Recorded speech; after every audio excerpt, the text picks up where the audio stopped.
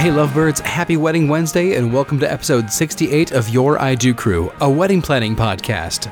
Each week, co-hosts Atan and Lindsay bring over 30 years of industry experience to the table with insight and interviews from local and national wedding pros to give you the best tips, tricks, and hacks that will take the stress out of your wedding planning process and help elevate your special day.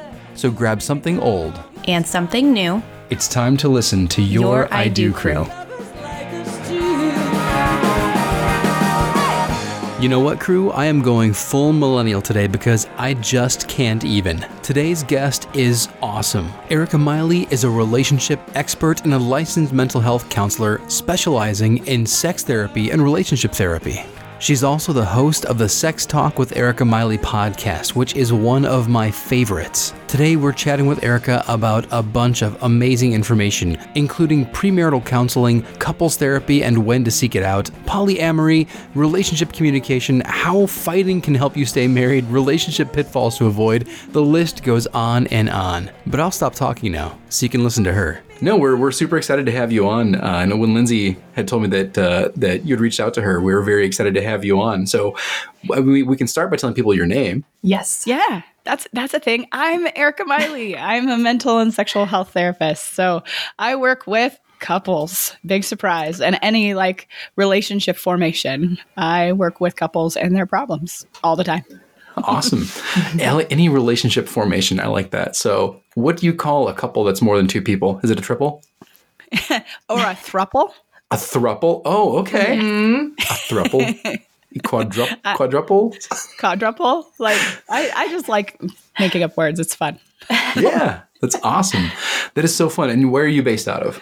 So my practice is actually completely online. Wow. Really? I'm licensed in Washington State, where we're originally from, and I see a lot of clients through Washington State. We live in Florida, so I see folks in Florida, but I'm also a relationship coach, so I can see a lot of folks that way anywhere all over the world. That is fantastic. Mm-hmm. And you said that you do couples counseling, thruples, and, any other upples. Yes. Counseling, yes. You do premarital, postmarital relationship. What do you find are some of the your I don't want to say repeat offenders, but what do you find is your most frequent issue that people come to you about?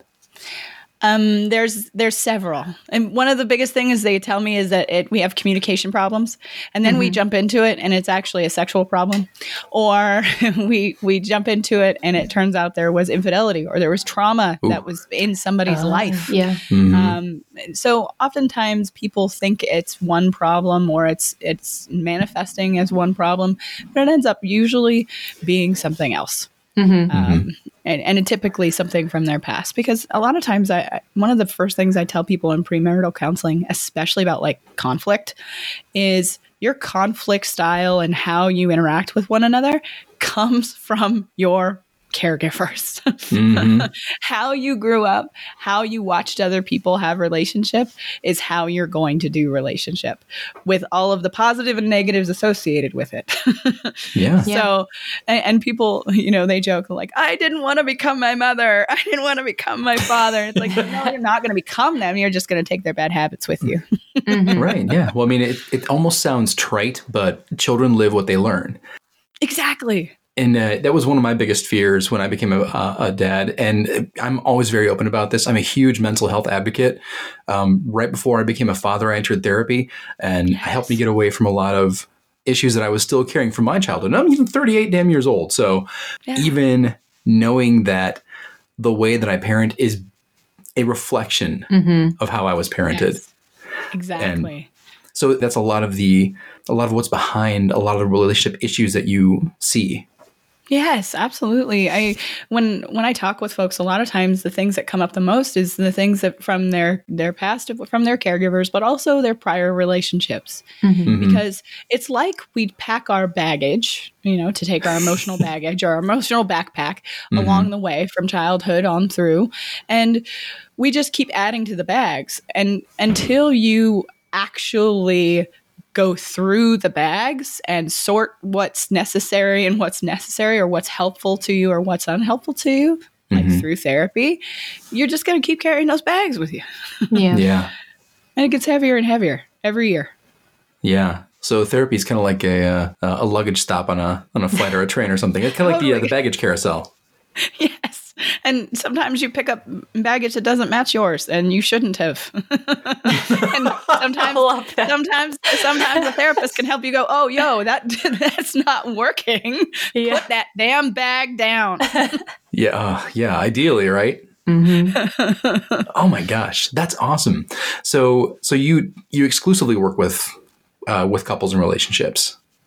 I work with couples and individuals, and I also work with, I was telling you guys that I work with ethically non-monogamous folks, so people who are poly or swingers, or so sometimes they come to me as an individual and they're just trying to figure out their own sexuality and how that fits within a relationship, or they're trying to figure out how their relationship style has impacted them overall, why they're choosing the people they're ending up with, or they don't want to choose those folks anymore. So I spend a lot of time with individuals, groups, and with couples. So I kind of do all the things. That is awesome. Yeah. And I still love the term ethically non-monogamous. Is that an industry standard? Well, I mean, there's lots of course, there's so many jargony words. I like ethically non-monogamous because it's really, really, you have decided to be open about wanting to have other sexual partners outside of your current relationship, whether it's one, whether it's two, however that looks can look in various different, I mean, people who swing, people who are polyamorous, so they have, maybe several romantic partners that are committed. So there's lots of different formations of it. Yeah. And everybody needs therapy. So yes. Yeah. Now that, so now as a relationship counselor and seeing this and hearing this, the ethically non-monogamous, the rise of polyamorous culture nowadays has been, it's really kind of, I don't want to say taking the world by storm, but you hear about it a lot more. Now, do you think that that's because it is just we have the internet, so we know about things that have always been there? Or do you think that it's more prevalent nowadays than it was 25, 30 years ago? I think that probably more than anything, we have so much more access to information than, and actually friends of ours were, and we were talking with another couple. We were talking about this very thing, like how we were raised, because I'm in my 30s and so is my husband, and how we were raised as children is completely different than how we are raising our children, just based on the amount of information that we have access to. My parents had books, newspapers, and the news, and I mean, the library. Like that's what they had access to. Yeah. They didn't have, until we were much older, access to the internet. And even then, the internet was in its infancy. Good old dial-up, yeah. Right? And you turn it on and you wait to check your email. Like you go do something else. You go wash the dishes. Right. And yeah. Like I just think the access of information, period, has increased just the knowledge of polyamory. But also, like, people are understanding that it's. I'm not ever going to be the person that say that, monogamy doesn't work, because I personally choose monogamy. But they understand that maybe monogamy may not work for them, and they want to check that out. They want to figure that out. And they want to figure out, oh, okay, how does my sex life fit with that? How does me wanting maybe a family someday fit with that? So I think people are just more, they have the ability to get more information, and they're more likely to at least look into it. Whereas before, there was a lot of darkness around it. At least a lot of misbeliefs or myths about it that you would hear from a friend, not necessarily, look up on Dr. Google to find out about it. Yeah. So more so we're seeing a lot of visibility of maybe cultures and identities and things that we didn't see before because there was no platform for that. And that's causing people to reevaluate and say, hey, well, maybe that's me. Maybe this feeling that I didn't understand before, that's me. Yeah, absolutely. I think they actually can see that there's magic that happens, not only just in therapy, but when you, like some of the online groups, when people can get into a group and go, oh, you mean I'm not alone in this thing? This feeling that I have? oh, that's awesome. I don't feel like, because oftentimes we'll call ourselves terrible names like, oh, I'm a freak, I'm broken, I'm bad, because we think we're the only person to ever experience these feelings, when in reality, they're much more normal than we think. Yeah. Yeah. And since this episode is coming up around Valentine's Day, do people tend to have those thoughts more during Valentine's Day season? Perhaps. I think Valentine's Day is such an interesting cultural event. Like, Yes. interesting cultural expectation or non-expectation. Yeah. Anti-expectation. Yeah, I think it's tough to be, coupled or to be uncoupled during Valentine's Day, because there's expectations either direction. Mm-hmm. So when you're single, maybe you're supposed to be looking for a partner if you want to or not. Yeah. Or if you're with somebody, there's an expectation that you're supposed to be doing very specific things and celebrating this person in some way. So it's not necessarily a helpful holiday for all of us, but I mean, I think it's all in how you look at it, right? Yeah. Yeah, definitely.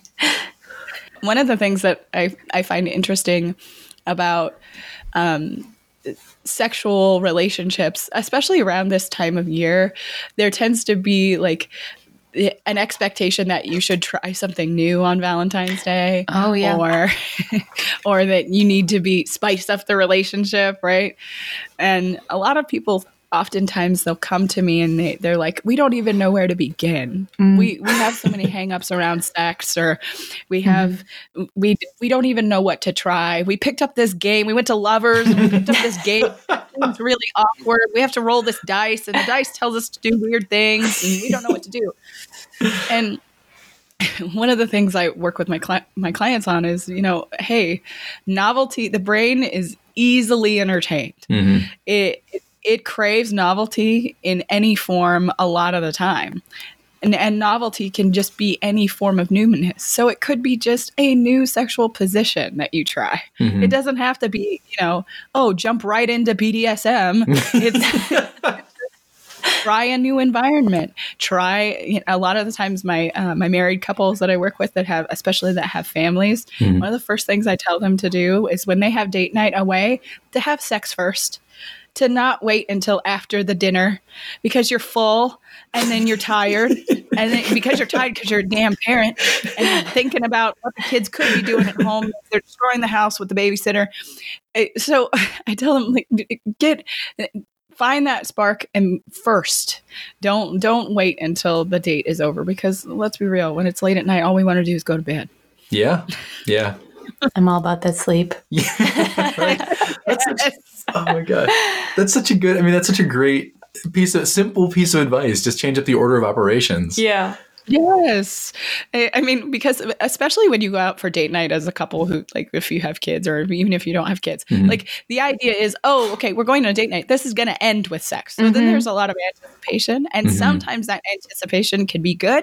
Sometimes it actually can be harmful, because sometimes people will worry so much. Oh, do I look right? Or does this part of my body going to show? Or, there's lots of, the mind is a machine that is made to think, and it's not necessarily our ally nor our enemy and or our enema, that too. But another great way to start the night. Exactly.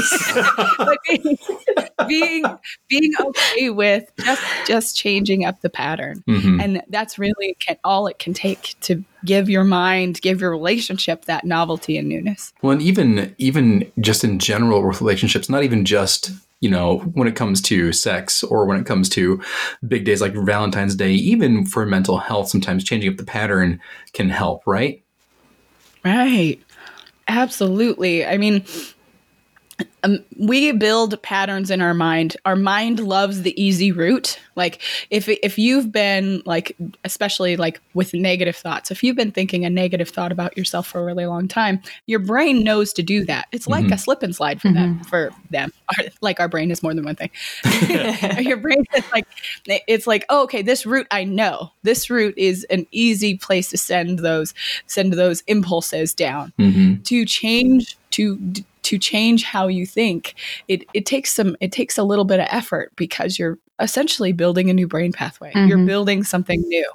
So small changes are a little easier for your brain to take on than really big dramatic ones. I mean, one of the things we know now is that willpower is not a thing. It's not a thing we have. It's not a thing we do well as humans. That's why, especially during this first part of the year, even before Valentine's Day or right at Valentine's Day, a lot of people are giving up those New Year's resolutions and things like that. It's because the idea of willpower doesn't work. So being able to make small changes in your relationships, small changes for yourself, small changes in your thoughts, you're more likely to do them, and it's more typically easier for your brain to tolerate. That's awesome. Yeah. Well, and much in the same way, like a slip and slide, or if you're driving a car at 60 miles per hour, it's a lot easier to take a slow, gradual curve, minor adjustments, than it is to take an immediate 90-degree turn. Absolutely. Absolutely. Because if you try to do the 90-degree turn, you might flip the car. Nope, don't do it. Exactly. A lot of times people think, especially with their relationship, oh, it's going to be like a speedboat. You're going to be able to change course that quickly. When in reality, it's more like trying to turn a cruise ship. Yeah. You're going to make slow movements, and the progress might feel slow. But the cool thing about like couples therapy is that there is movement, especially when people pick up the tools that we talk about and I help them like discover what their relationship needs. Once they pick those tools up, things can move. They can feel and see a difference. I have calls for new clients all the time, and one of the many questions I get is, does this actually work? Does this actually work? Can we rebuild trust? Yeah. Can things be different? And the first thing I say to them is, yes, I see it happen, and I see it happen every single day. That's awesome. So I have two questions related to that. Is what's a good sign for couples to know that they should go to a relationship counselor or a couples therapist or a sexual therapist? What are some of the signs? And then I guess the follow-up would be, is there ever a time where it is too broken, where they should say, skip that step and just say, we out? Yeah, these are such good questions. I think the first question to ask yourself is, when you look at your body and you break your arm, what do? Go to the doctor. You go to a doctor, right? So if something has happened and something you don't understand, it doesn't necessarily have to be like infidelity or something big. Maybe it's just something that you don't know how to manage, or you don't know how to, because like I said before, our caregivers kind of map the way for our relationships, right? So maybe you encounter something in your relationship that you've never experienced or seen before. It's okay to go to a therapist to get that outside perspective and say, hey, we don't know how to do this. Or say you have been married and you're remarrying and you're blending a family and you don't know how to do that. It's okay to see a therapist to help you with that. And to navigate those waters, because they're not easy to navigate on your own. And oftentimes the most successful couples that I see treat therapy like taking vitamins. So they don't necessarily stay in therapy forever. It's not really like that. They go to premarital counseling, or they go to counseling early in their relationship and say, hey, we want to build good building blocks. And then they come in for checkups periodically. They're like, oh, we kind of had this hang up in our communication. We've been using these skills, but we don't really know how to manage this thing. Can you help us with that? They seem to be more successful because it's like that terrible, apple a day keeps the doctor away saying. Yeah. It's kind of similar with therapy, that if you are caretaking from your relationship from the beginning, it can be easier than if you don't ever do that from at all, if that makes sense. It does. Yeah. You mentioned communication. Is that important for couples to have? Yes. And nobody, and I think this is one of the things that we need to look at, not only just our educational system generally, we need to look at this problem a little differently. One, we're not teaching sex ed, or we're teaching it badly. Yeah. And we're also not teaching healthy relationship skills. And those are two things that should always be together, that we should be teaching them both together. How to fight with someone. And we're not just talking about romantic partners. Many of the skills that I teach my clients, they're skills that can go towards friendship. They're skills that can go towards your coworkers. So learning how to have conflict when you're facing uncomfortable emotions is really, really important to be able to learn. Yeah. Absolutely. I recently did a 50-year vow renewal ceremony for a couple, and it was amazing and incredible. And I asked the couple afterwards, I said, can you give me some advice that I can give to my young couples? How did you make it 50 years? And I swear to God, the first thing the husband said was, learn how to fight. And I said, what? Yes. And he goes, learn how to fight the right way, not digging at each other, not blaming each other, but learn how to fight the right. And that blew my mind. It was like that mind expanding meme on Facebook. It's like light, rays of light shooting out of my brain. Like, oh my gosh. Rainbows and unicorns came. Yeah. Yes. All the rainbows, all the unicorns. That's actually one of the first exercises I do with my couples when they come to me, is we do an exercise called the rules of engagement. And I don't mean rules of engagement of getting married, I mean rules of war. And they are going to establish them from the beginning, and they're going to post them around their house so that they remember them. And part of those rules of war come from those things that trigger us from our past. Some people cannot tolerate yelling because dad used to scream at them. Some people can't tolerate swearing because mom used to swear at them and tell them they were a bad kid. Whatever it is, we all have something. We all have one of those things that tends to trigger us into shutdown, and we're not hearing another person anymore. The other thing is we don't realize is that when we're in conflict, we're actually using an old part of our brain. It's where fight or flight or freeze is. We're using that amygdala that's in our brain that is the smoke detector. It's like, yo, there's a cheetah in the room. You need to run, play dead, or fight this thing. You need to make decisions really quick. You're not using that wonderful prefrontal cortex, which is that emotion manager, the manager of being able to say the things that you really want to say rather than things that, you don't want to say. So learning those rules of engagement, but also allowing yourself to take a 20-minute break. And my couples are like, well, we take breaks and then we don't ever come back to it. I'm like, that's the issue. It's not a break. You're doing it wrong. So you're going to actually make a 20-minute timer. We have so many devices in our lives that you can set a 20-minute timer. Like I could yell at Alexa from here, to set a 20-minute timer. And there's research, there's science behind the 20 minutes. It takes 20 minutes for your physiological body to calm down so that you then have access to that prefrontal cortex so that you no longer think that there is a cheetah in the room. I love that. So it that's the time limit to reset the lizard brain and let you access the people brain again. Exactly. You're again human, and you will again not say the things that you would say because you're trying to defend yourself.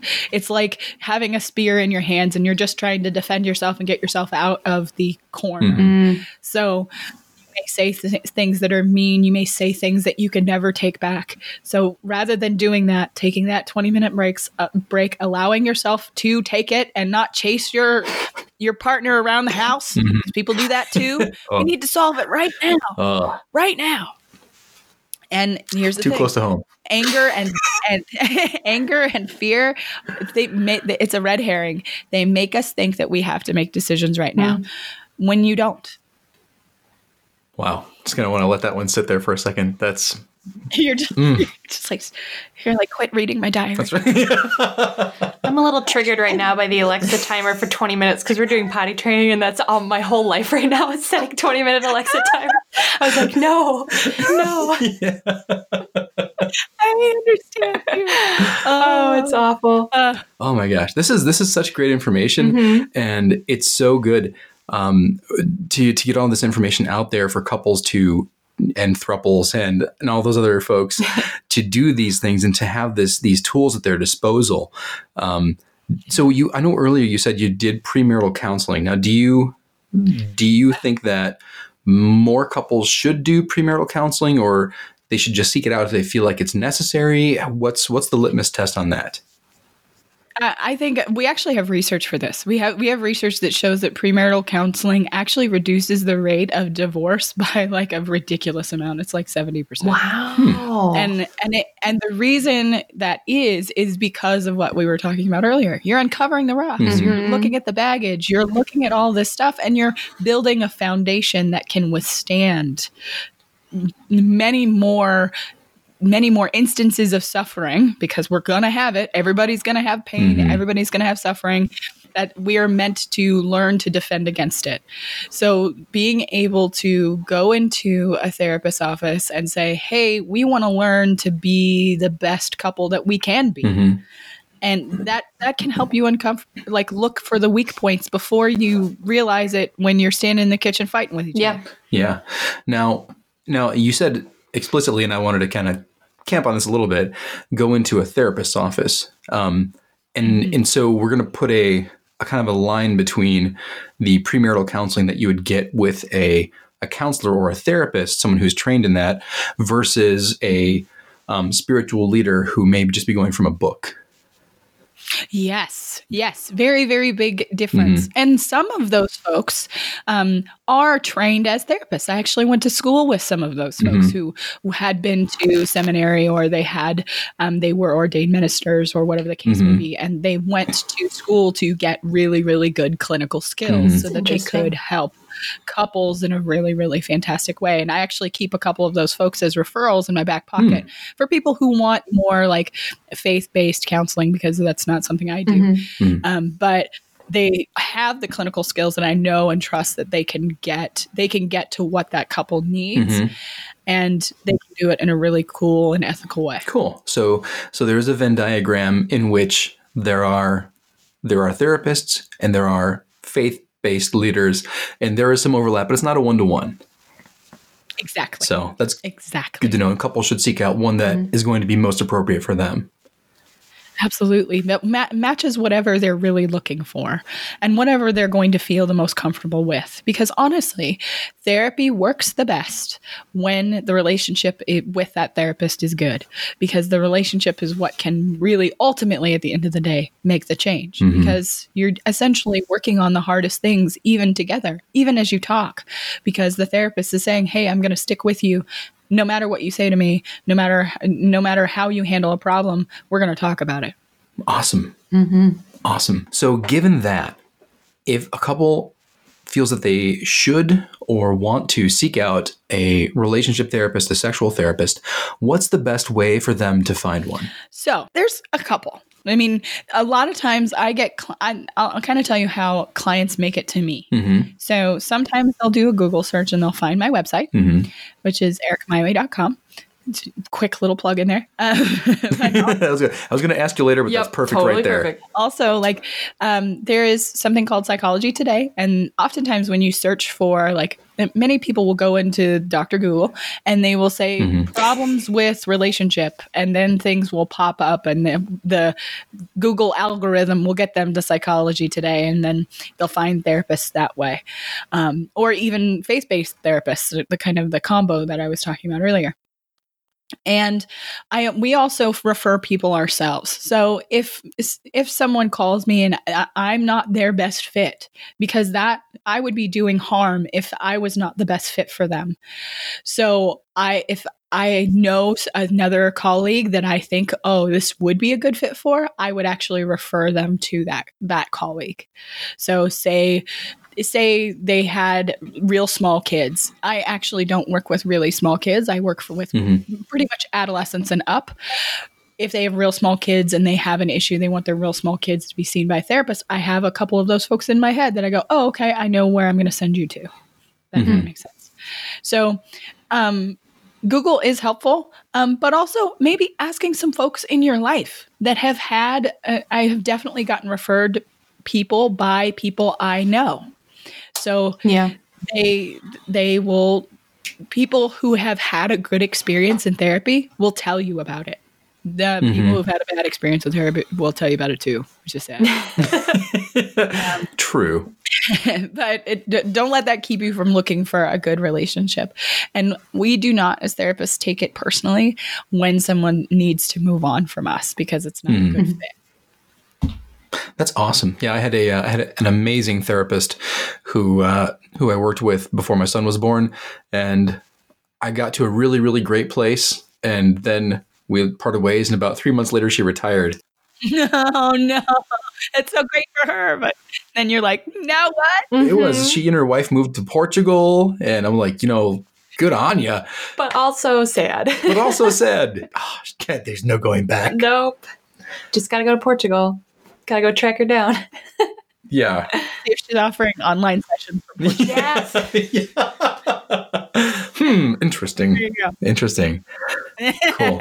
Well, we're gonna wrap up here, so that we can let you get back to your life. And Erica, we wanted to thank you so much for coming on and chatting with us today. This has been amazing. Yes. Oh, thank you for having me. I really appreciate it. And I do have, if it's okay, I do have a couple things coming up that folks might be interested, especially if you're in a relationship. My husband and I are we're offering a free workshop on January 8th. You can actually sign up at ericamiley.com/workshop. And it is, by this time, it's February when people are listening to this. So we'll probably be offering another one after that. But we're offering even better free workshops to get people acquainted with us because we're going to be offering small group relationship coaching about sex, money, and how that impacts your relationship.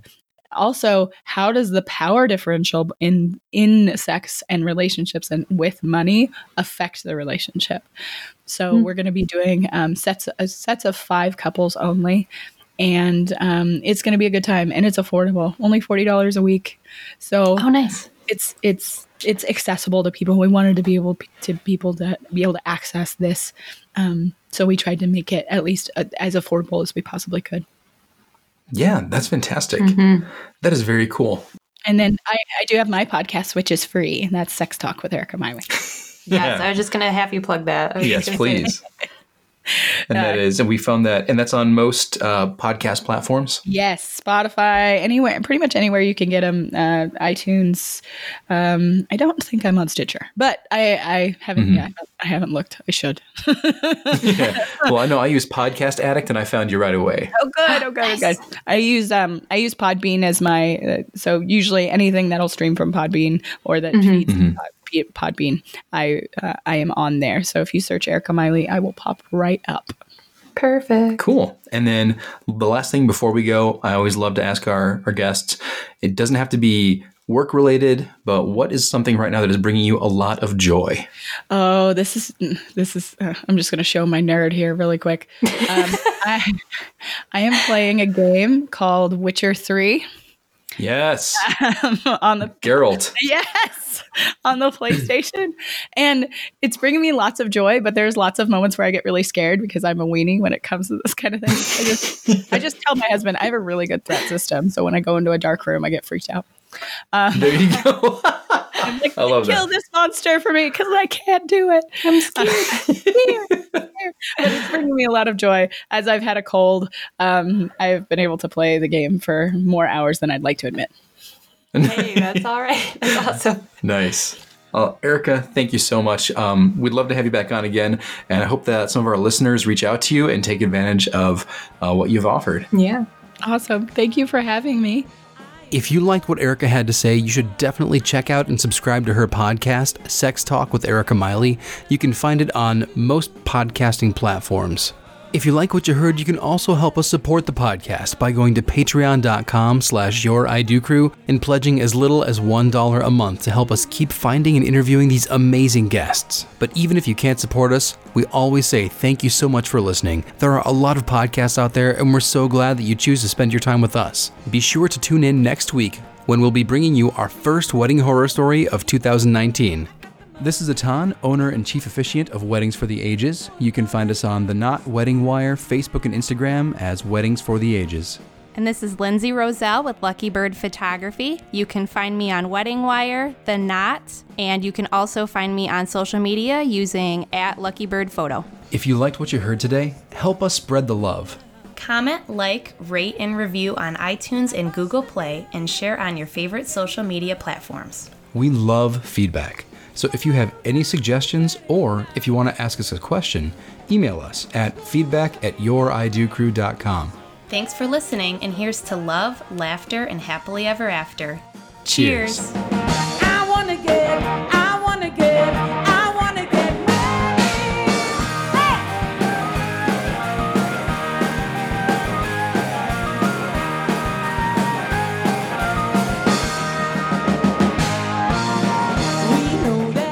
Music credits are as follows. Song title, I Want to Get Married, by artist D Cylinders, from the Free Music Archive. Attribution, non-commercial, no derivatives, 4.0 International.